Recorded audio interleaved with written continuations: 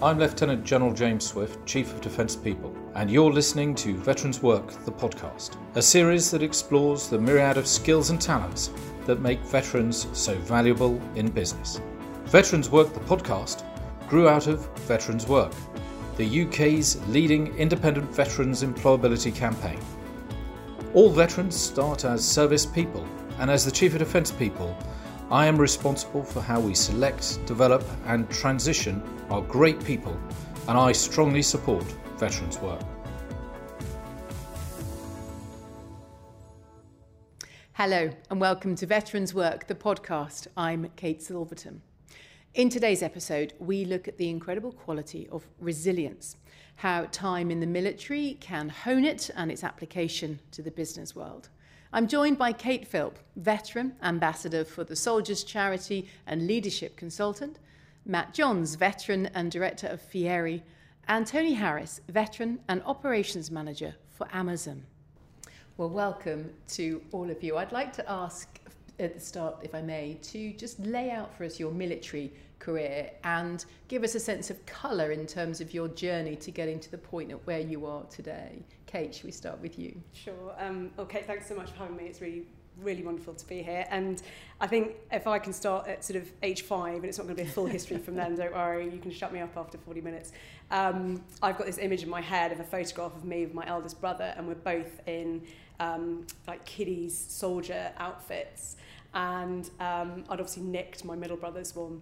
And whereas my eldest brother has got this like beaming smile on his face, I've got this grimace of determination. So it's kind of hard for me to deny that, you know, I didn't want to join the army from quite a young age. But for me, it was about that mix of physical and mental.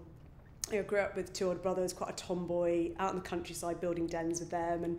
And then as I got older, I think that sense of, you know, wanted to do something that I'd be proud of and related to serving my country.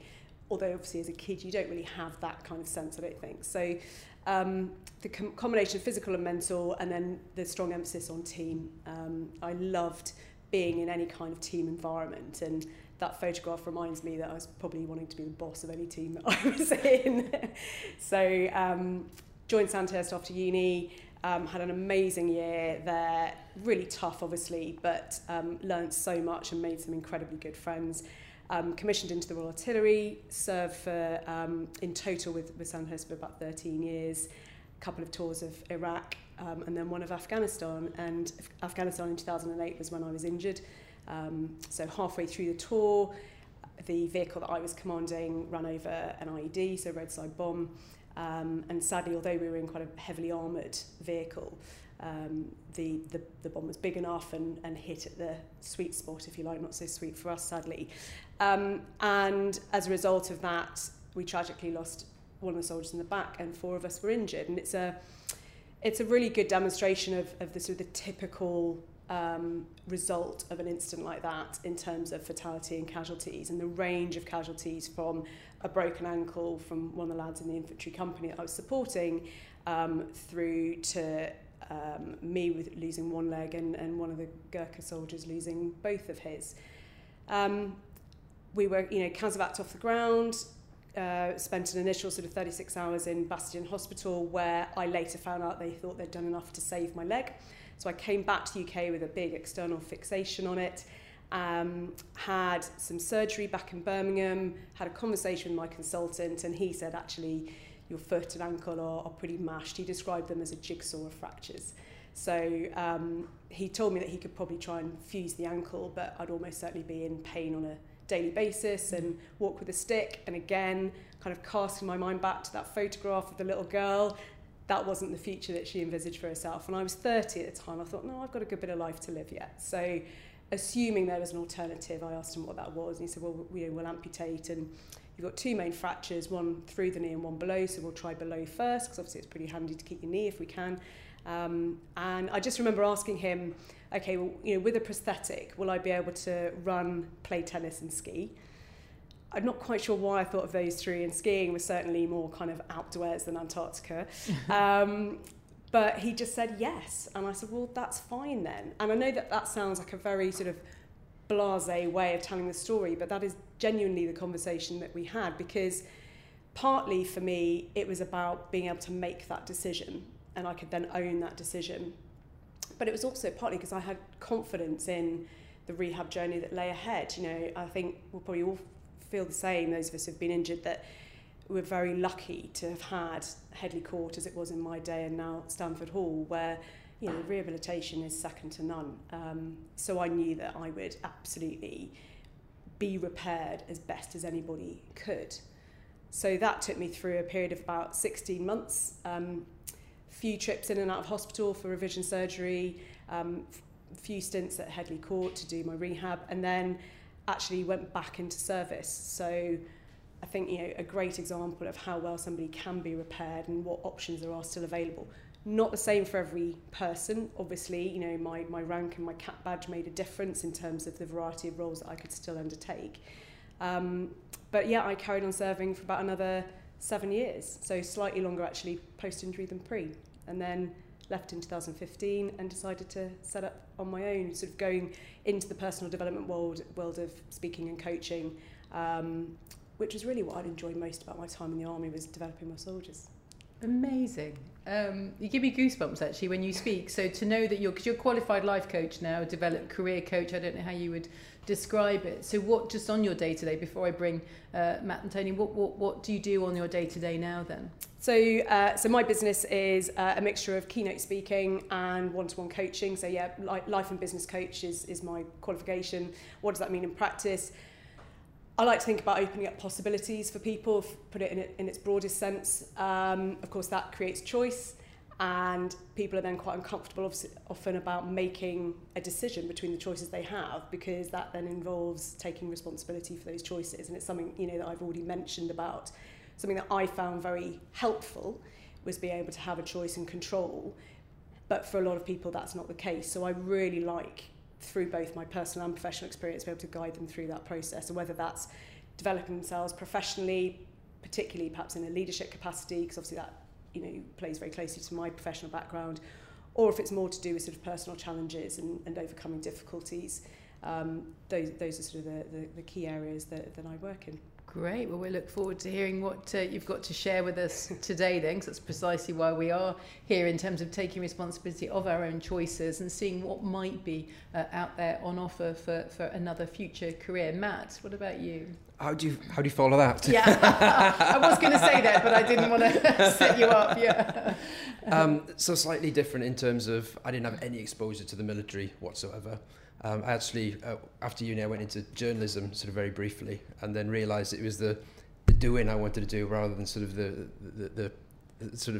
narrating of it or the commentating on it. So I went over to South Korea and Japan to cover the World Cup. And whilst I was over there, the only other English speakers were American service personnel. And at that time, it was not that long before that sort of September the 11th had happened, and, you know, geopolitics was sort of right in the centre of everything. And then seeing what they were doing, what they were training, what they were doing, that sort of sense of purpose they had, it made me look for the first time about going into the military. So I went on the internet, found out a little bit about it, ended up going through the tests to go to Sandhurst, and ended up coming back to the UK and going to Sandhurst, not really know what on earth was going on around me. So not emotionally prepared for anything. And just to make it a little bit more surreal, I had Prince Harry in my platoon. So the first thing I saw as I walked into Sandhurst was Prince Charles walking along with his son. So I thought, what am I doing? What on earth am I doing? So huge imposter syndrome, sort of a comprehensive school boy from South Wales, suddenly there, this sort of grand building, going into sort of learning to be an army officer. And it was a really challenging year for me, but sort of very defining as well, about sort of learning about what I couldn't do, what I wanted to do.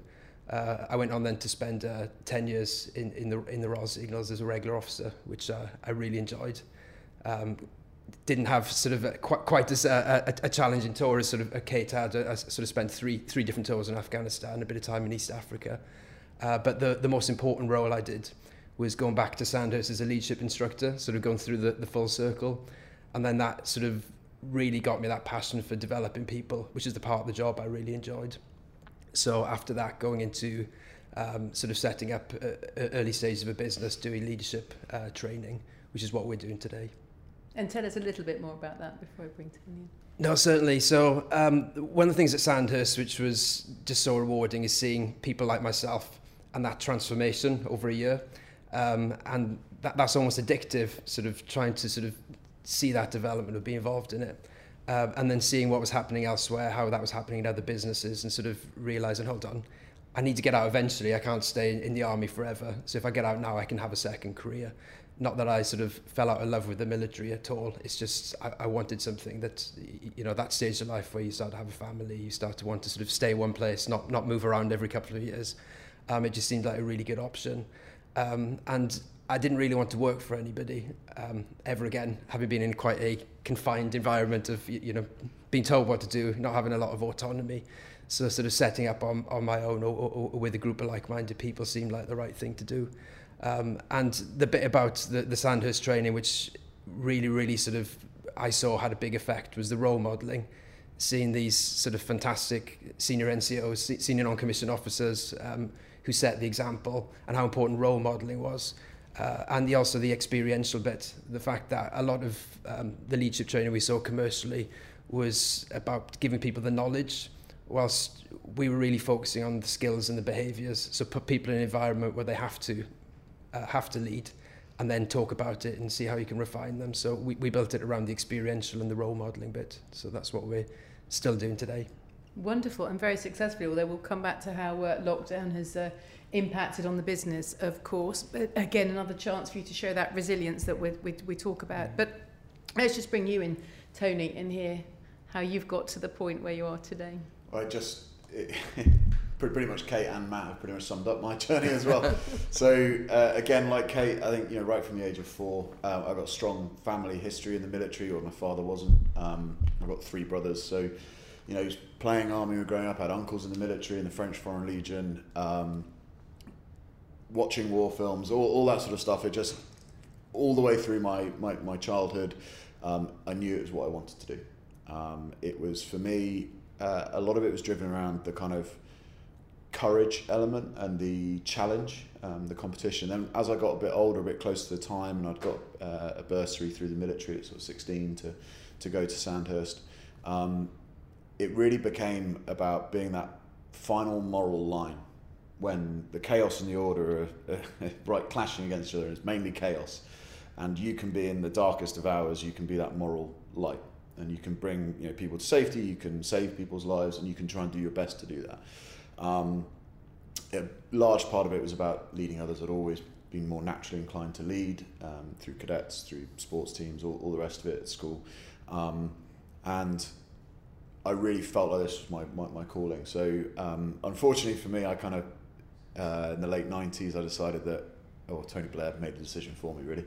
University was the thing you had to do, even though I was definitely not suited for university. So I did about a year there, and then joined Sandhurst age 20. So obviously clearly didn't do the degree. At 20, 2 days before Twin Towers got hit. So I had joined very much with the idea that I'd probably be drinking gin in Germany or going to Northern Ireland. That was basically 2 options. I knew I wanted to join the infantry. I wanted to be in a combat arm, and things really came into a sharp focus with the Twin Tower attacks. I spent the first 2 years of my career in the Fusiliers over in Northern Ireland, learning an awful lot about how to lead soldiers. I was very lucky to have joined an infantry unit and joined their fire support company, which is usually where all the old and bold, more challenging soldiers go. So, you know, straight from the get-go, young 21-year-old army officer, you're leading people who are a bit older than you, a bit more long in the tooth and cynical about the military than you. But I learnt a lot, and so in 2005 I went out to Iraq, and that was just the turning point in Basra, where it was going from being benign-ish to suddenly having a lot more influence from Iran, a lot more risk. Certainly saw further north from us in Al Amara, things were starting to heat up, and then that was naturally seeping down to Basra. And unfortunately in September 2005, one of my platoon patrols was caught up in a improvised explosive device ambush, which killed 2 of my soldiers, and that was pretty hard. And I think a week later, the call sign got hit again on their second patrol back out. 2 of my soldiers lost a leg each, and an officer in the back was killed.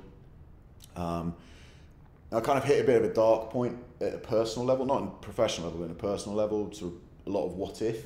What if we'd done this differently? What if we'd done that differently? What if? And it was actually my soldiers who brought me back from there. And I think it's one of the interesting things Matt was sort of talking about, role modelling. The role models around you can not just above you. It's to your left, it's to your right, it's below you. It can be children. I remember at Headley Court, and I'm sure Kate does as well. There was a young girl who'd lost her limbs through meningitis, and she was like charity fundraising for Help for Heroes. And you've got all these hurly-burly, mainly guys, people are trying to recover, and it's this young girl doing all this amazing stuff, and you're like, wow, I wish I could be more like her. So did another couple of tours of Iraq, and then out to Afghanistan a year after Kate to a place called Sangin, which some people might be aware is pretty much the most dangerous place in Afghanistan. And I went with the 2 Rifles battle group. We had a company of Fusiliers attached, and it was on May the 21st. Just been in a firefight out in the desert, trying to sort of stop the influx of fighters into Sangin. And in the aftermath of that firefight, we'd attacked the enemy, and just afterwards, my vehicle, the second vehicle, drove over a mine, and just threw me, exploded right underneath where I was sitting in the Jackal vehicle. The vehicle did a great job. Soaked up all the shrapnel. But the force of the blast was so huge, it threw me about 20 metres from the vehicle. I don't remember a thing about that. I just remember talking to my driver and then waking up and looking at the bright blue sky, wondering what had happened. Unfortunately, the blast wave had shattered both my feet, and I think when I'd landed, clearly I wouldn't have done very well at the Olympics in gymnastics, and didn't nail it, and snapped my left arm in half, and I was bleeding quite heavily from probably my vein, I think, at the time, that had been severed in that. And the guys, it was a really good example, I think, as well, of making sure that you empower your teams and that you devolve decision making, devolve responsibility to the lowest possible level, because the leader, me in that instance, was out of action. I was conscious. I was trying to call over to the team. The driver sitting next to me, he hadn't even moved out of his seat. He was absolutely fine. The gunner in the back, he'd been thrown out. He'd landed on his head. He was a Geordie, so he was fine. And they just very calmly, the driver was on the radio giving all the information, the grid reference, what had happened, everything, just very calmly. And the gunner behind didn't panic, didn't just rush in to try and get me, got the metal detector out and started sweeping very slowly the 20 metres. It took him 2 minutes to go 20 metres because they found 6 more mines between me and the vehicle. And for me, that was that real moment. It was an 18 and 19-year-old not overreacting, staying calm in a crisis, because we'd trained, we'd coached, we'd mentored, all those great things. And this is the thing we do in the military. We do a lot of training, we do a lot of mentoring all the time, even if we don't know we're doing it. And they got to me, jabbed me full of morphine. The irony wasn't lost, being surrounded by opium. And the helicopter came in, exactly like Kate then at that point, 36 hours, and I was surgery in Camp Bastion, and I'm back, and my daughter had been born 2 weeks beforehand, so it's my second child. I'd been born 2 weeks beforehand, and so it was going to be a reunion. I'd never met her, so I was going to go back, meet her, see my family. My wife was really annoyed with me for getting blown up, and then it began that long journey, and sort of similar to Kate's, but I got an infection in my foot quite early on, and so I back and forth between Headley Court and Selly Oak Hospital in Birmingham. Multiple operations, I had about 30 operations, all sorts of crazy techniques. I started to see guys who'd lost their limbs. Kate was actually there as well at the time. You could see people doing incredible things and being able to do so much. And there was me stuck in a wheelchair, or sometimes on crutches, trying to learn to walk before my daughter. And it just wasn't going anywhere. It kept getting worse and worse. And I went for an operation that didn't go well. I lost a lot of blood and ended up in intensive care. For me, that was a turning point. I was like, I don't want to be defined by what I can't do. I just want to be able to get on with my life. I want to be active. I want to not be defined by my physical self, but by the person inside, the mental aspect, and the values that I have as a person. And so it was a pretty easy decision to go, look, take my leg off. If this means I can get back to where I'll be, and I know there are risks. I might be in pain. It might not go well, but they're better than the alternatives. And it was making that choice to do that then kind of turned me around, got me on the course for recovery. So started working on a project to rally and race cars, because you could use technology, you could use things around you, you could compete against able-bodied people, and that was important for me as well. And so we started that, and so Race to Recovery was born, and we did a Top Gear episode, and started learning how to run a business and raise money and sponsorship and marketing and PR and finances. And we took a team of 28 mainly injured service personnel with some civilian experts, because again, you need a diverse team with lots of different skills to help you succeed. And we did the Dakar in January 2013. It was amazing. It's this incredible feeling of so many people going, it can't be done, you won't be able to do it. And you're like, well, okay, fine, you think that, but I'll bet I can, and I'll bet we can. And out of the back of that, I then competed in Invictus. I did very similar things to Kate and Matt, worked with Matt a lot, doing kind of coaching, mentoring, helping others develop. And then for me, there came this real point where I wanted to lead again. I wanted to lead teams, I wanted to lead large teams. And so, there aren't many teams you can get to, or many businesses that are bigger than Amazon at the moment. So I decided to try my hand there in the operations side of things. And it was really a great moment. They're a company that value the military skill set, that understand the ability to put that into many different verticals in the business, be it operations, customer service, whatever it is. And they'll find that strength. And I think one of the great things about the military is it is hugely diverse. There are a lot of people from a lot of different backgrounds with very different skills. And you need those skills lined up in the right places. And you also need to recognise what your weaknesses are, what you're not good at, and make sure you've got people around you who are good at those things. And so it's kind of putting that in place there and using that with my team and using that experience to say, look, there's not huge differences between what we did, but also leadership is leadership. And it needs different styles, it needs different things for different times. And the benefit of the military is we get a lot of time practicing that, training it, and then really, really, really testing it. Thank you, firstly. But I was just sort of thinking, if we could just use that as a package as an advertising tool for any and all employers, between the three of you, I think we've just nailed it. Because if I was an employer listening to that, I'd be like, right, okay, if that's what it involves, because I know that people don't fully appreciate. They might think that we understand the journey, but you've all had different journeys, but very similar in many ways. I just think, for me, you epitomise everything that we're talking about, and why a civilian employer would think, I need those people on my team. If I'm listening to this and I'm serving or thinking I'm about to leave, or if I've just left, I might be asking myself, they all sound pretty amazing, incredible, sort of forward-thinking types.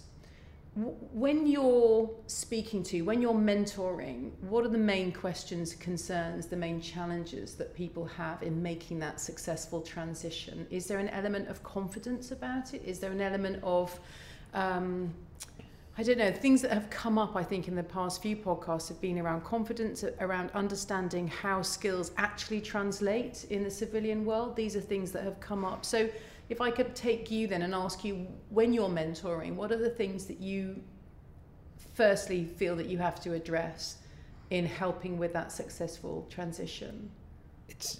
You've got the answer is confidence. And that's not just people leaving the military.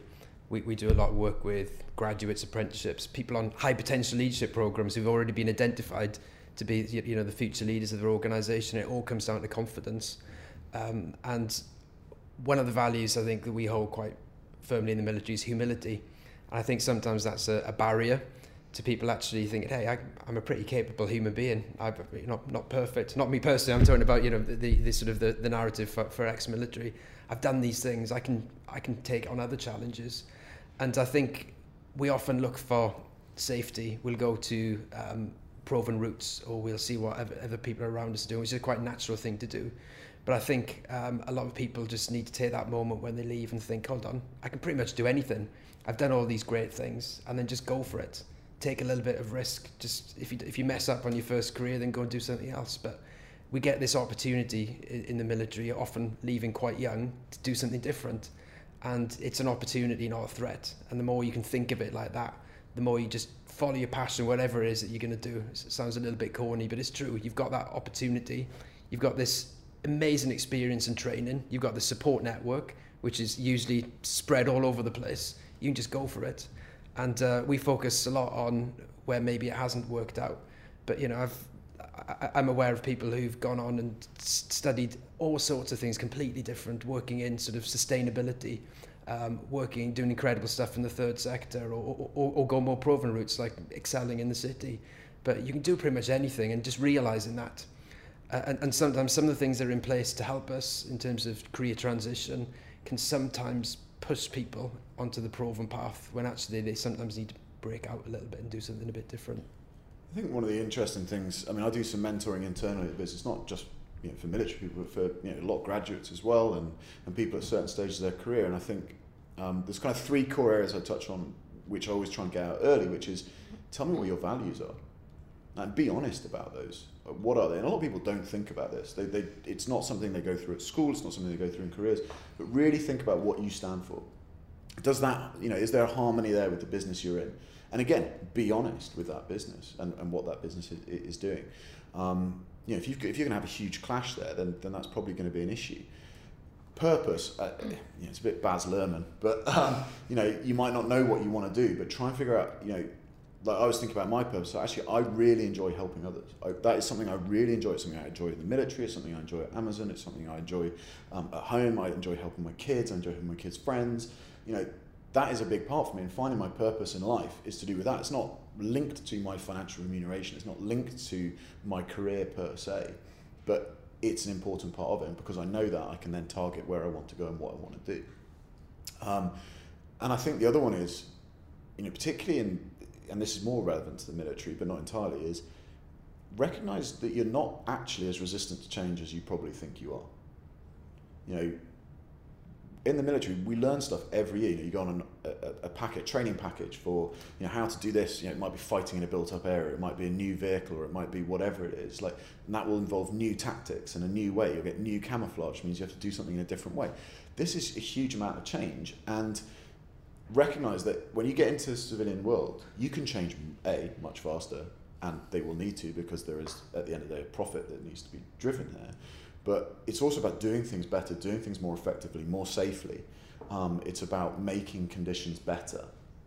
And if you can kind of get that into your head, that actually I can make an impact through what I do, then I think that really helps you understand where you position yourself in the market and what you want to look for. And recognise you'll probably make mistakes on the way as well.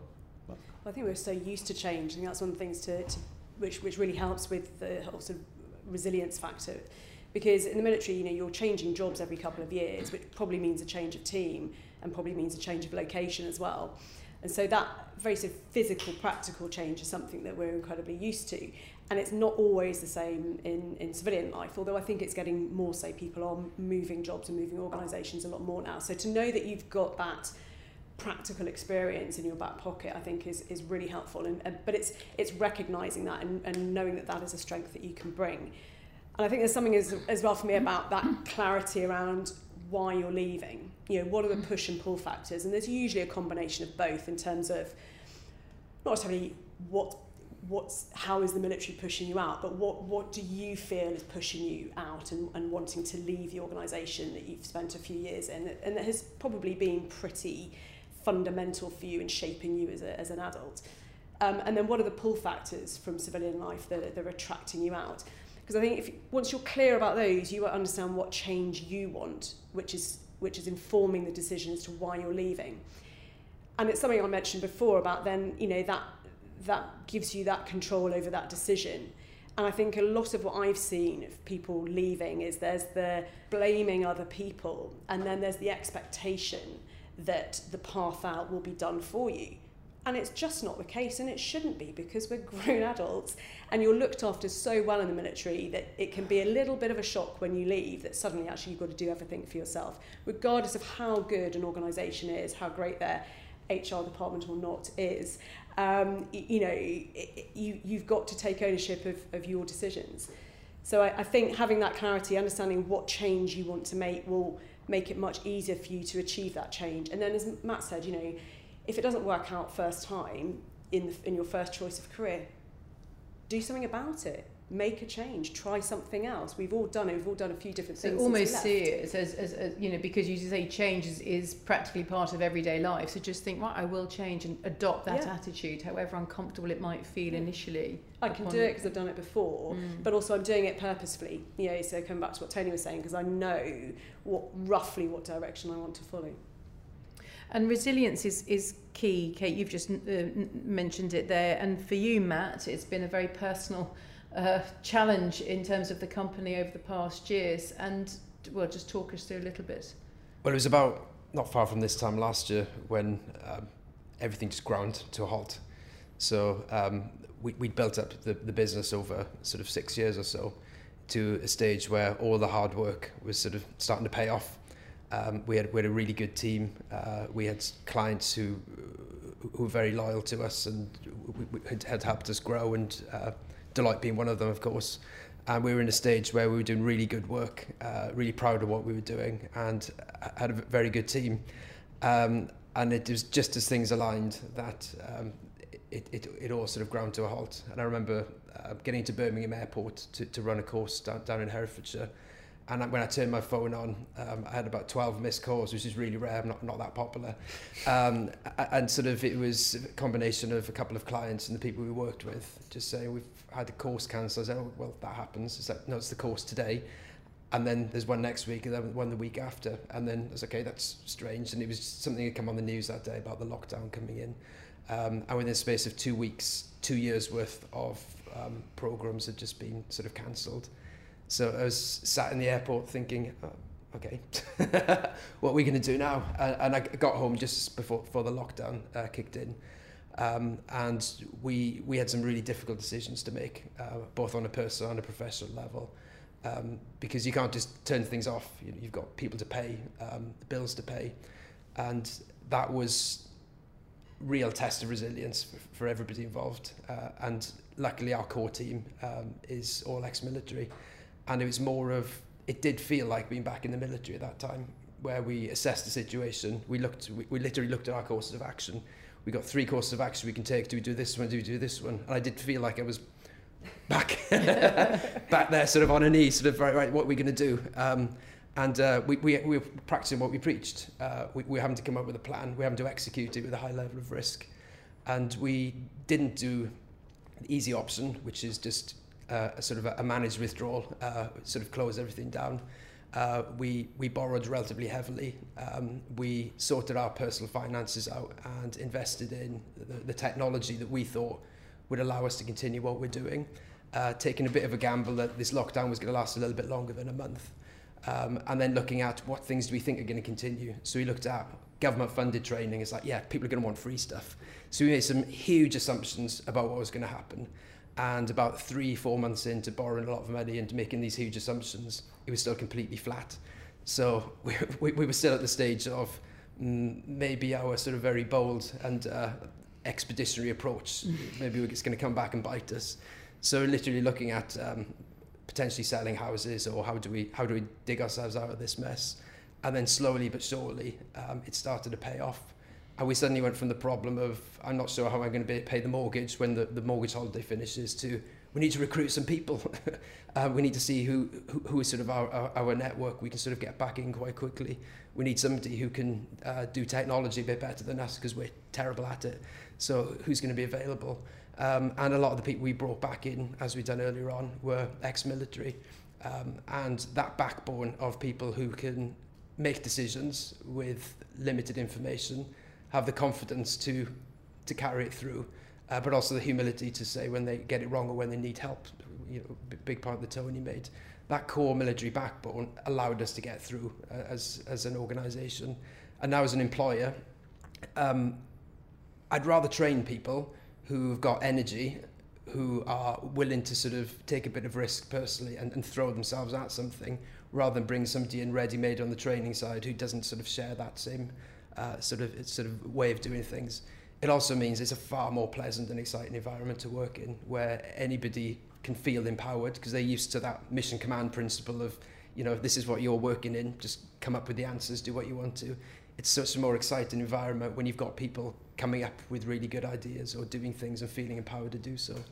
So the the training of Sandhurst, the training of being in the military, all of that, I would say probably has been more useful in the last 12 months than for a significant part of my military career. And I know a lot of my colleagues feel the same way. It'd be interesting to see, working in a big organisation like Tony has, whether that's sort of been quite similar.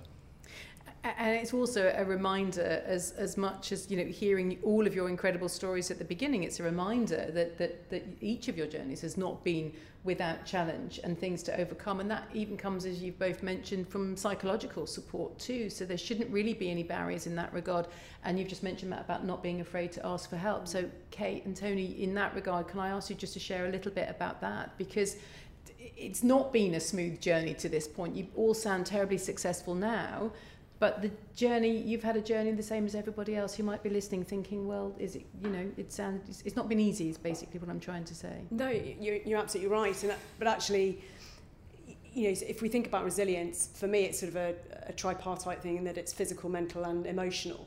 And I think physically and mentally, I've always been pretty strong, but emotionally not so much.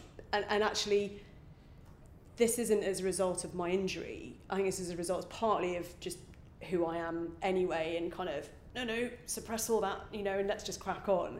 But of course, that was perfect for the army. And so the army, I think, has, and this is not speaking bad of the army, but I just think it sort of, it attracted me as that type, and then probably encouraged and grew that behaviour. So asking for help is hugely important, and it doesn't come naturally. I'm sure I speak for the three of us when I say that, you know, is in that we as individuals are probably attracted to the army, and it's attracted to us because of that. You know, and you know, you are expected to use your initiative, as Matt was just talking about, and crack on and identify courses of action and make decisions with limited information and be comfortable with that. And what's not as comfortable is, as Tony was saying earlier about his experience of, you know, it took his soldiers to and say, boss, stop blaming yourself, you know, you had to have that help forced upon you, didn't you? And it's been much the same for me as well. And it's recognising that it's not a weakness to ask for help. And I think often when you're leading others, it's so much easier because you take the attention off you and you focus all of your energy on your soldiers. Whereas as soon as you're forced to kind of put yourself in the spotlight again, that's when it becomes tricky. And the thing that really highlighted that for me, or the experience that highlighted that, was an expedition that I did to Antarctica as part of my rehab. And, you know, I was just a member of the team.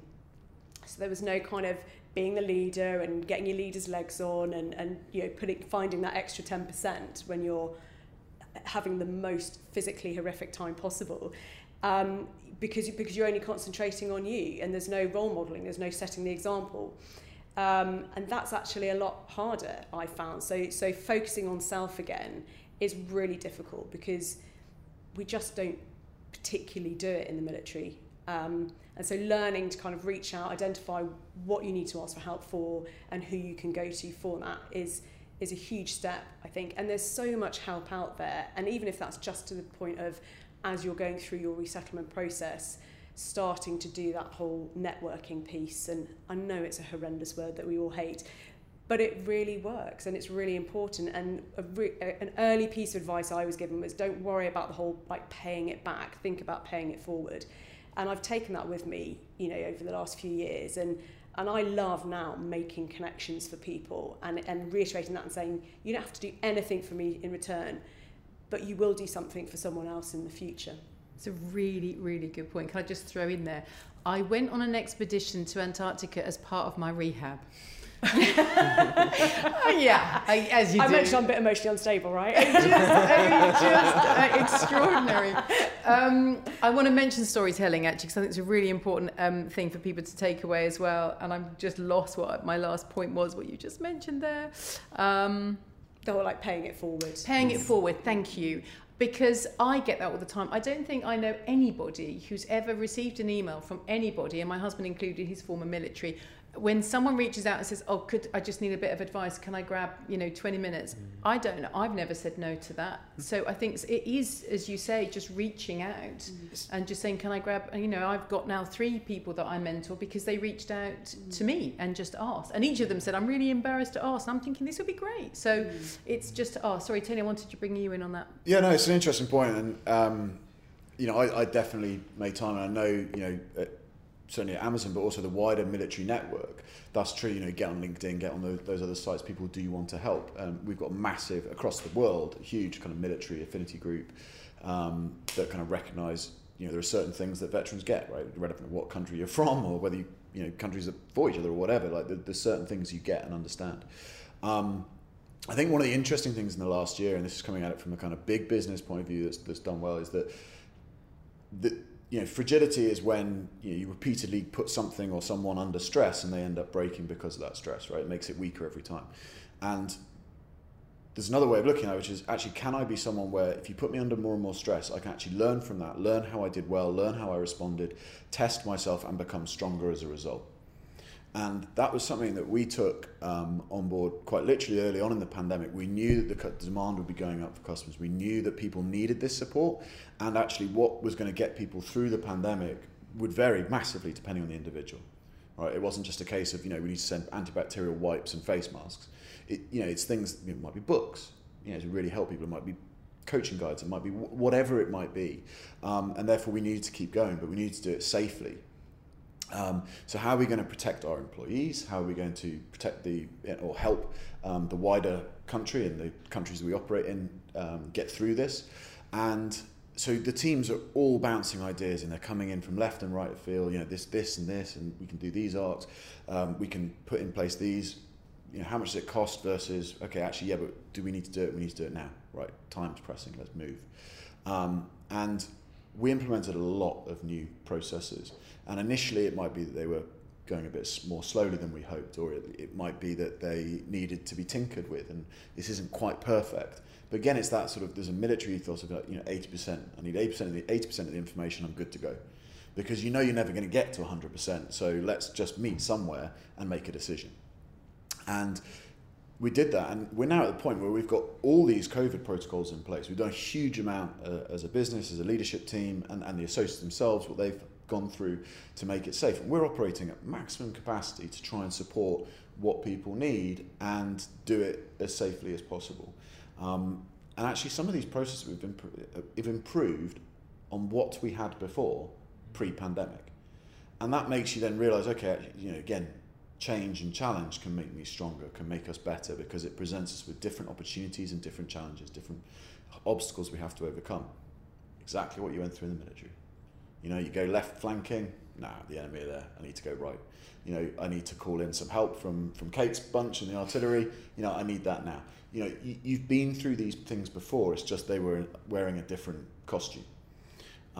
So my advice to the veterans, not necessarily soliciting it, but my advice to them is, look at the processes that you're using, not the exact output or inputs that you're putting in place. The military, we're incredibly poor on data. We don't do data very well in the military. But actually, if you think about it, there are lots of things, lots of stories, and stories is where it's at, stories is what drives humanity forward.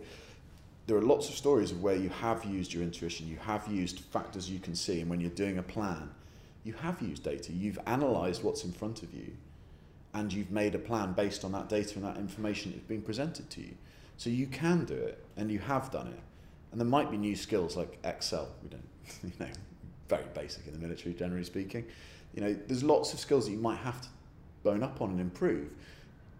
But the way that you make decisions, the way that you look at information is hugely relevant to a successful business. Yeah.